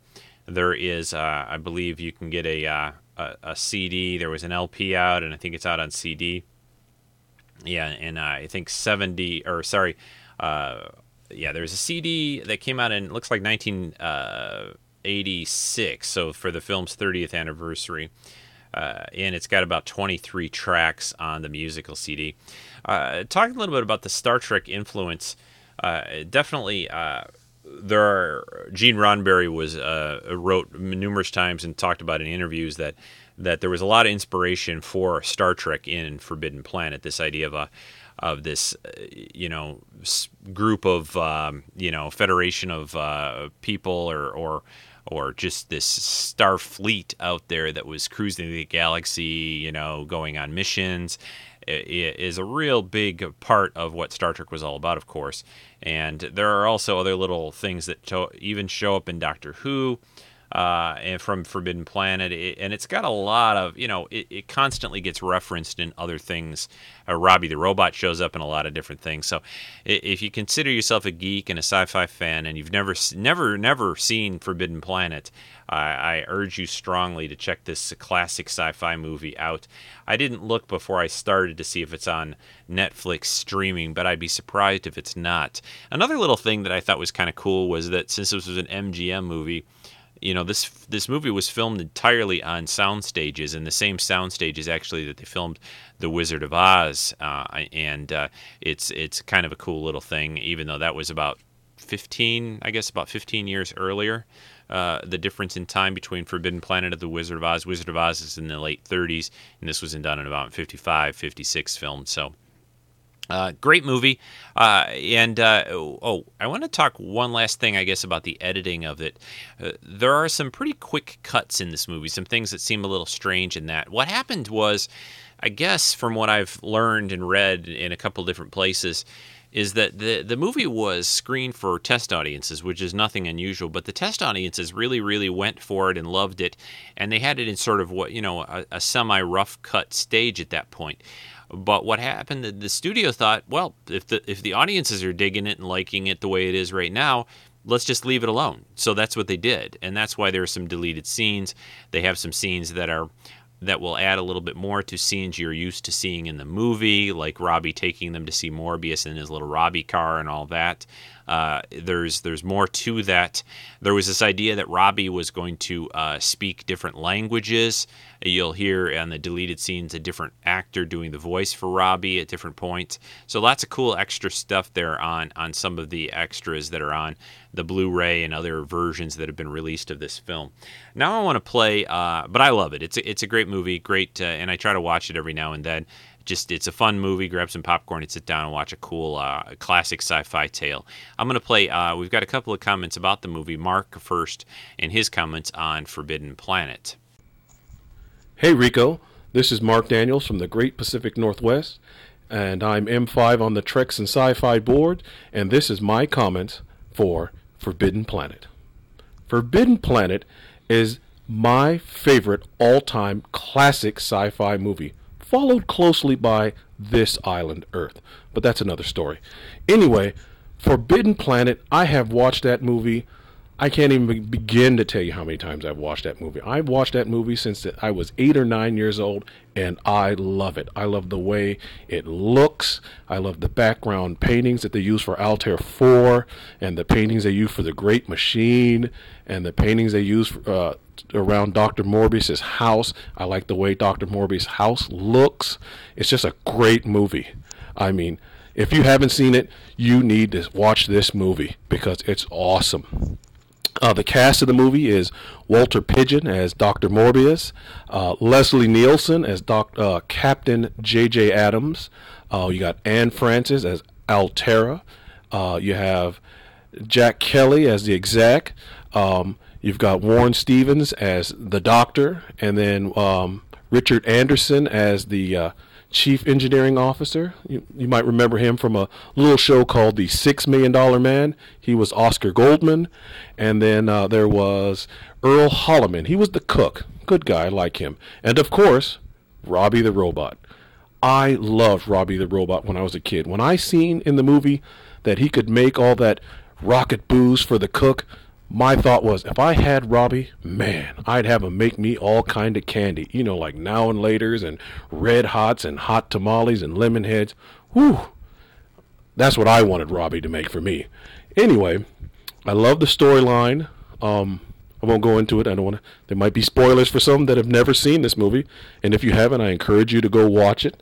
A little trivia. The uniforms that the crew of the saucer used, well, they were reused in another sci-fi movie from the 50s called Queen of Outer Space with Zsa Zsa Gabor. It's a B movie. Watch it if you get a chance. And the spaceship itself was reused in a few episodes of The Twilight Zone. One of my favorite episodes that you could see it in is To Serve Man. Awesome episode. There's been rumors about a remake of this movie. This movie doesn't need to be remade. I like it just the way it is. I mean, don't touch it. Don't touch it. It's perfect the way it is. And I think that's it for my comments this week, Rico.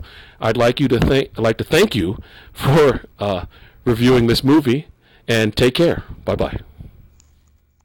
Mark, so great to hear from you, and I'm glad you love this movie. Yeah, I'm a big fan too. Like I've said throughout the talking about it, it's just a classic. It's a great sci-fi film. It's a great story. The cast is fantastic.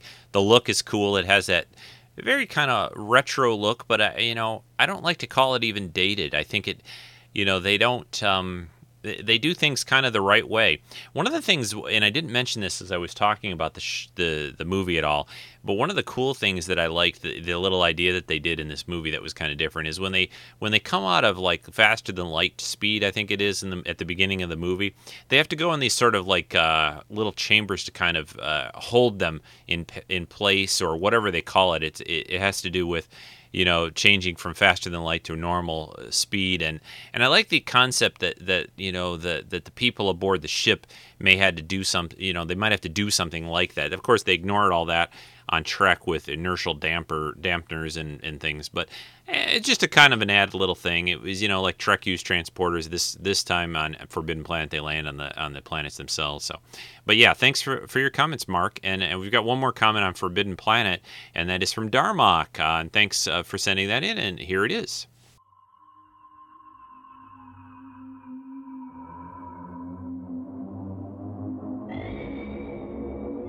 Hey everyone, this is Darmok. It's a rainy night in New Jersey, and I am so psyched to talk about the 1950s classic, Forbidden Planet. Now, before I had actually seen Forbidden Planet, the movie, I had seen Robbie the Robot as a child in the 60s. He was on dramatic shows, he was guesting on variety shows, and he really seemed like a real character to me. Him along with his little brother, the robot from Lost in Space, there was just something about them that seemed very real to me, as opposed to the robots I used to laugh at from the 30s in the Buck Rogers and Crash Corrigan serials. They really stood out as great examples of industrial design. Which brings me to Forbidden Planet the movie. Its art direction was very influential. You could see traces of it in the Star Trek pilot The Cage, where the captain's quarters, come on, you look around there, that's Forbidden Planet all over the place. It was also influential, I think it informed the design of the time tunnel. When you really look at, not the time tunnel itself, but when you look at the time tunnel complex, it resembles the Krell complex, and in how they approach the art direction to show how vast the complex was. Now, for me, of the movies in the 50s, I mean, you had Destination Moon, you had When Worlds Collide, you had the Robert Wise classic, The Day the Earth Stood Still. For me, there are two movies that stand out in that era, The Day the Earth Stood Still and Forbidden Planet. What helps Forbidden Planet to stand out are its themes. For one thing, it's taken from Shakespeare's The Tempest, and then it also talks about man's inner nature, the man's subconscious, the inner beast, the id. And those two elements help to give Forbidden Planet its depth. What I noticed when I was watching it this time also is at the beginning of the movie, Wallace Stevens points out God's creation. When he looks at the planet, he talks about God's handiwork.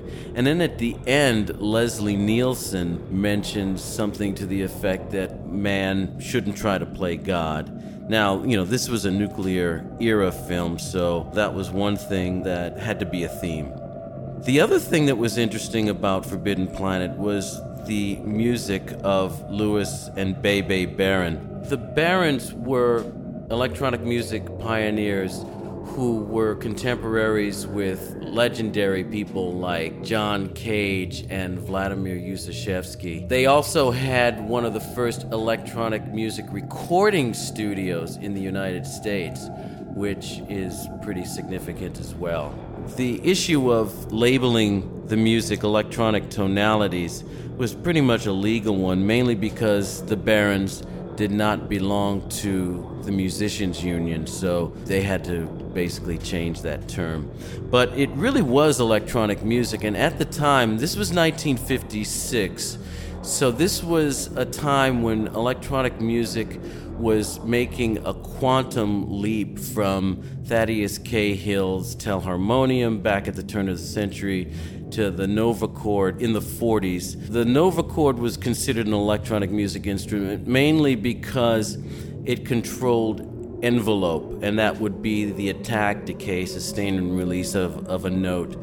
But in the 50s, there was a lot of experimentation going on with custom-built synthesizers that did not have keyboards. The Barons created their own circuitry and recorded it and had to splice everything together. That same year, Karl-Heinz Stockhausen composed the Song of the Youth in the Cologne studio over in Europe. But this was an era where electronic music was created by splicing tape together, and it was ultimately called the classical method. I had to compose a piece back in high school that used the classical method, and apparently the soundtrack got an applause when people heard the sound effect for the ship. The audience had applauded, and I thought that was interesting. This era in electronic music was quickly followed up with another quantum leap in technology when Robert Moog created the voltage-controlled synthesizer, which allowed a musician to play an actual musical keyboard. And then Walter Carlos recorded Switched on Bach, which was a groundbreaking album in the 60s. Forbidden Planet will always stand as a unique and interesting film, a classic. And one thing I remembered Leslie Nielsen talking about how back in that day, the heroic figure had a kind of nasal quality to him. And that's why Leslie Nielsen doesn't have his full deep voice, because he made his voice a little more trebly so that he could be the heroic leading man. Anyway, wonderful memories of a classic film, Forbidden Planet. Now back to you, Rico.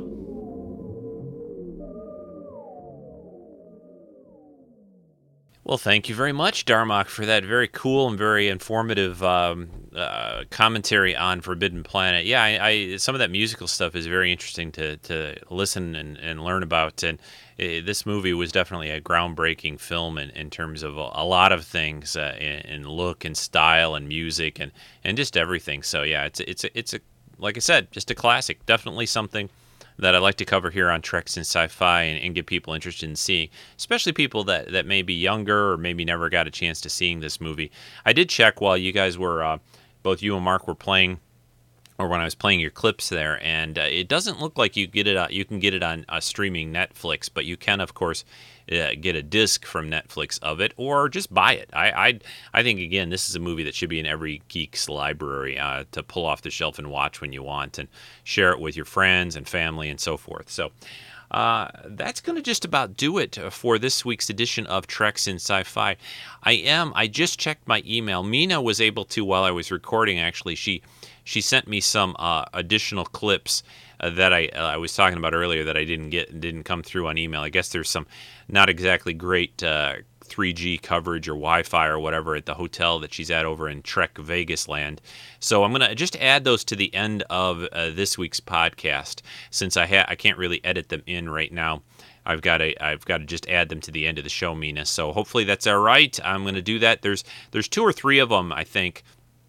So it's going to add another, whatever that time does to the show. Probably be a pretty long show this week, but I wanted to include them at least because next week on Treks in Sci-Fi, we're going to do kind of a special show. I'm going to record with some people watching a streaming Netflix episode of TNG to be announced soon. We're going to do a little poll actually on the forums. And if you're interested, if you want to join in via Netflix and Skype, we're going to probably record next Saturday. Probably, I'm going to say around 2 p.m. Eastern time will probably be a good time next Saturday, and to be watching a TNG episode and having multiple people commenting on the episode while we watch. So that's next week on the show. And just check the treksinsci-fi.com website for updates on the schedule of upcoming episodes. So that's it, and stay tuned for Mina's report from Vegas, Star Trek Vegas 2011, and that's about it, folks. So take care, and here's Mina with more from Vegas. Welcome, Treks in Sci-Fi listeners. That wonderful song you just heard was the incomparable James Darren in concert just tonight at the Star Trek Las Vegas convention. It's about 1 in the morning on Sunday morning, and I'm still up because this convention is wall-to-wall stuff. It starts at almost 7 in the morning every day, and it's gone till about this time of night, and it has just been amazing. If you're not here, definitely plan on coming next year. James Darren did a beautiful concert, and everything else this weekend has been awesome. There's been over 85 guest appearances this weekend at this show. And it's our biggest show yet. We have over 5,000 attendees, and it's just been a lot of fun, and I volunteer at these things, and so I can tell you firsthand it's a lot of work, but it's pretty darn cool to be here. I'm going to tell you guys a little bit about what's been going on, because I think it's pretty cool who's been here, and, just sit back and enjoy this. So, one really cool aspect of this convention, it started on Thursday, is that this year there's always a little bit of a theme, whether it be captains or, kind of focusing on one series over another or aliens or such. And this year they really focused on getting some classic Trek guest stars here. And as you can imagine, none of these guys are getting much any younger. So it's really a joy to be able to spend some time with them and talk to them about their experiences and take some pictures with them while they're around and they remember these things, and it's really been a joy. Personally, I didn't watch a ton of original series, and so after hearing these guys talk and all that, I think I'm going to have to go back and do it because I really appreciate the work they did, and working in Hollywood in that era sounds like it was a lot of hard work and it was kind of crazy, so I'm going to have to go back and watch it.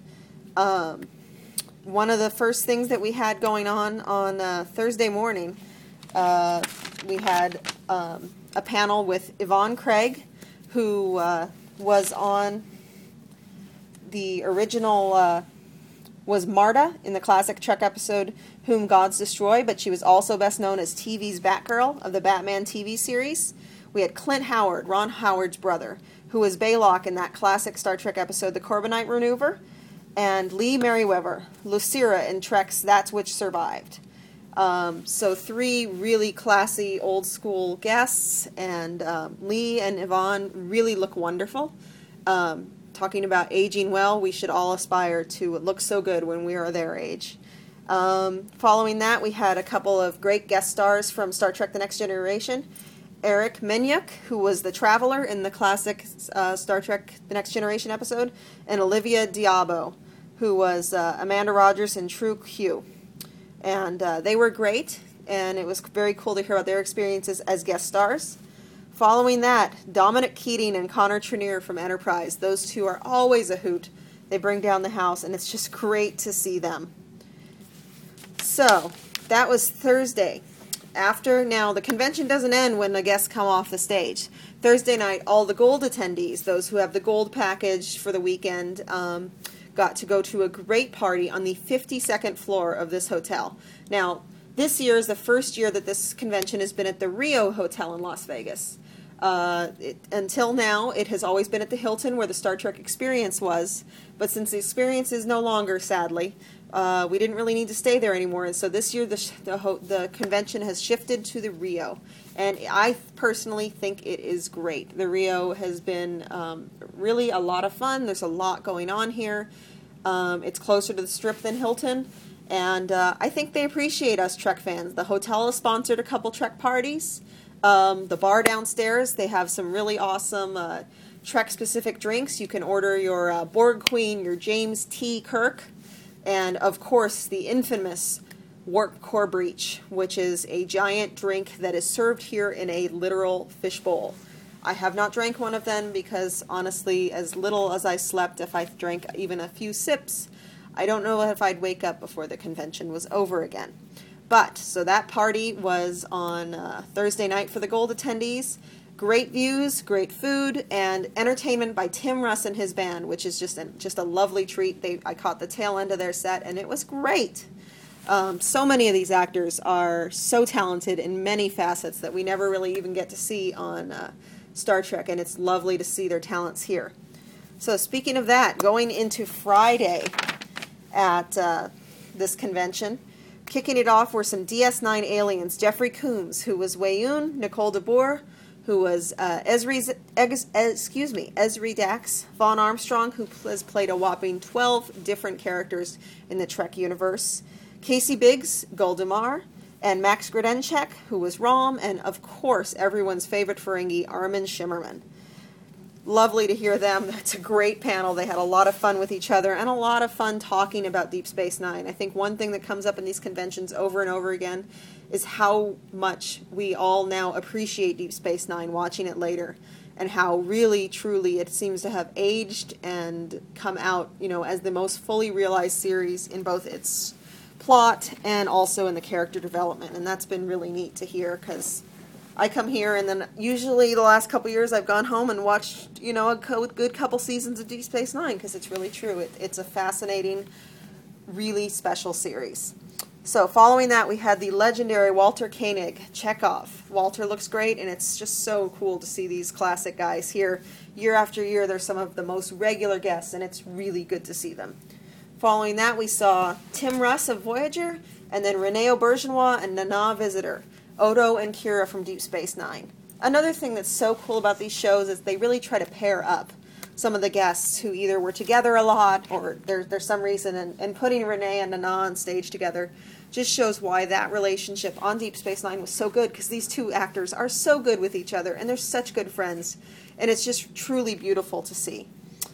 Following that, we had the legendary Jonathan Frakes, Commander Riker, and Jonathan had a little bone to pick with Creation, because we have the Creation logo for this convention, which is on all the programs and the booklets, and the giant banner that's up on stage. It has William Shatner. We have Captain Kirk, Spock, Janeway, Picard, Data, and no Riker.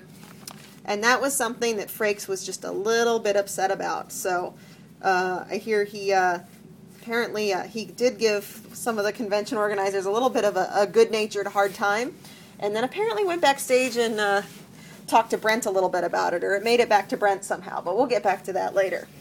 Following that, we had an awesome viewing of the Star Trek Rat Pack show. This was an hour-long kind of concert put on by Jeffrey Coombs, Vaughn Armstrong, Casey Biggs, and Armin Shimmerman, and written and performed partially by Max Grodenchik. And really fun to see these guys. You know, again, so talented, and they do so many things, and it's very cool to see them perform for us. If you get a chance to see them perform, go for it. Following that, going into Friday night, the Captain's Chair guests got the same awesome chances to see all that. Going into Saturday, the day that I just got through. Oh my goodness, too much cool stuff happening on Saturday. So this morning we started with Star Trek The Next Generation panel with Denise Crosby, Susie Plaxton, who played the female Q and K'Ehleyr in Next Generation, and John Q. Delancey himself. Awesome panel between those three. John Delancey is quite a personality, has a lot of interesting things to say. And I really actually enjoyed Susie and Denise talking about, Denise had a lot to say about, why she originally left the series, and a lot of general things they had to say about science fiction and Star Trek in general, and the roles of women in the show, especially, when Next Generation came out in the late 80s. Really interesting conversation, and that's one thing that's so cool when we get these pairings together that maybe you wouldn't think of first. But we get these actors together, and sometimes there's opportunity for some really nice dialogue and discussion, and I really enjoyed that. Following that, one of the highlights personally for me from this convention, Terry Farrell, Jadzia Dax. She looks lovely. She almost never comes to these things. And it was just a super treat to see her. Actually, my first Vegas convention 5 years ago, one of the reasons I came was to see her. And I was just so thrilled she was going to be here again. Again, she looks fantastic. She's still not doing any acting. She's taken several years off to raise a beautiful son. And they live in Pennsylvania. But it's so nice to see her back. And she was a doll. Following that, we had Brent Spiner, Data himself, who was ribbing right back at Jonathan Frakes. Those two obviously have a lot of fun together. They were signing in the vendors hall all weekend together, so I'm sure those of you in there and those that got to be in there during that got an earful of the back and forth between those two. Following that, Kate Mulgrew, another one of my heroines growing up and still to this day. Kate looks great also, and one of the most fun things, she brought the executive producer and one of the actors from the new web series she's doing for Adult Swim, and I'm going to get this wrong, NTSF SD SUV. It's a 15-minute procedural dramedy, maybe we'll call it, or spoof comedy that's airing on the Adult Swim channel, which is Cartoon Network After Night, and she plays sort of the anti-Janeway. And we saw a clip of it, and honestly, I had heard of it and wasn't interested, but after seeing a clip, I'm so going to go there and check those out. They're just 15-minute episodes. It's almost like they're almost webisodes, except they're actually airing on TV. And some awesome guest stars there, other than Kate, who obviously is amazing. There is Robert Picardo guest starred, John Cho guest starred, all sorts of cool people. So I'm definitely going to check that out. And I recommend you do it too. It looks hilarious. Following Kate, we had Ethan Phillips, Neelix, and then, of course, Leonard Nimoy. Awesome. Now, one of the big things about this convention, and I think why we've seen so many new people at this convention this year, is that Leonard has announced that he's retiring from doing these events. Now, Leonard announces he's retiring almost as much as Cher announces she's retiring. So we'll see if it sticks or not. But as of right now, Leonard is retiring from conventions, and this is his second to last convention appearance, last time ever in Vegas. So, of course, seeing him was really amazing. He did a little something different this time. Usually, maybe he'll talk a little bit and then answer a few audience questions. This time, he did a very wonderful retrospective of his life and his body of work, featuring some really unique, never-before-seen photos and such. It was really interesting to just hear him talk, hear about his experiences. Such an amazing, amazing, intelligent man. And, sometimes people are really worthy of our adoration and love, and I think Leonard is one of them, who truly, truly is. Following Leonard, we had some more awesome stuff. Oh, you know what? One thing I forgot. I'm worthy of our adoration and love, and I think Leonard is one of them, who truly, truly is. Following Leonard, we had some more awesome stuff. Oh, you know what? One thing I forgot. I forgot the Klingons. How does one do that? So, what we had on stage today, we had the Klingon Summit, sponsored by the new Monopoly Star Trek Klingon Limited Edition. And we had on stage, in full costume, the original actors who played Lursa and B'Etor, Gowron and Martok together. And this was an hour of absolute hilarity. They brought people up from the audience and taunted them. They sang, they danced, all in the absolute stage-worn makeup and costumes that they did. Awesome. If you wanted to afterwards, you could get a photo op with them, and I have to say I'm a little sad I didn't do it, because where else are you going to get a chance to take a picture with 4 fully dressed Klingons? I don't know, but it was just too cool. And one of the reasons this convention is just so much darn fun. So, going back to the end of today, we had also a very cool thing, an evening with Edgar Allan Poe, starring Jeffrey Combs. This was, I honestly didn't get a chance to watch it, but it was a one-man show, and I think the audience members really enjoyed it, and it's just something to kind of break up the day, and it was really great to see, again, some of our Star Trek actors, so many of them are classically trained, and it's really a joy to see them kind of in their own element, out of makeup and in kind of their own element, and it's just really cool. So, then tonight brought us to the James Darren concert. Now, I don't know about you, but I didn't know about James Darren until he was on Deep Space Nine, but I educated myself afterwards and just kind of love the guy. He was here last year as a guest, but did not sing, and I think enough of us complained and begged and moaned that this year he was our gala concert guest, him and his band, and it was just a joy to hear him and see him. He looks great, he's been doing this Vegas thing for a whole long time, so as many years as I come to Vegas, I can now say I've seen a true Vegas superstar and a true Vegas show. It was awesome. He sang a bunch of standards and talked about his body of work a little bit. If I can say one thing that I was sad about is that he didn't sing my favorite song that he sung on the show, It's Only a Paper Moon, but you know what? He sang a bunch of other great ones, so I'm not complaining. I have a CD with the Paper Moon on it, and I love that CD, so you know what? I'll just put that on and be happy. So, it is getting late tonight, and there's a big day tomorrow. Tomorrow, just as kind of a quick overview, we have, obviously, William Shatner, Patrick Stewart, and Kate Mulgrew are all going to be on stage together at the same time. Now, if that's not going to make your head explode, I don't know what will, but it is going to be amazing. Other people coming up, James Darren's going to speak. Grace Lee Whitney, who is Janice Rand, is going to be on there. And then, of course, we have George Takei and John Cho. This is John Cho's absolutely first convention appearance. I don't even know if there's another place you can see him. He's such a big movie star. He doesn't do any events like this, but he is here this weekend. Very, very cool.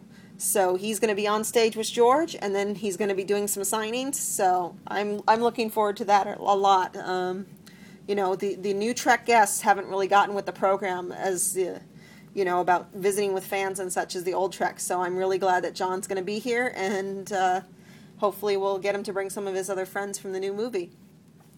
Finally, last but not least, tomorrow, Nichelle Nichols, Uhura. Looking forward to that. She is such a sweet lady. You've been listening to Treks in Sci-Fi. For more information, visit treksinSciFi.com. Write to Rico today at treksf@gmail.com. That's treksf@gmail.com. Set a course for Earth. Maximum warp. Copyright 2011. All rights reserved. I'm Captain Kirk. Treks in Sci-Fi. At ease before you sprain something. Your weekly dose of geeky goodness and entertainment news. This mission would have failed without your help. I won't dispute that. Chipotle podcast where no one has podcasted before. Captain Cardassians yet. We're not done with the Cardassians yet. Not with the strategic importance of that world. Thanks for joining us for Treks in Sci-Fi. Treks in Sci-Fi.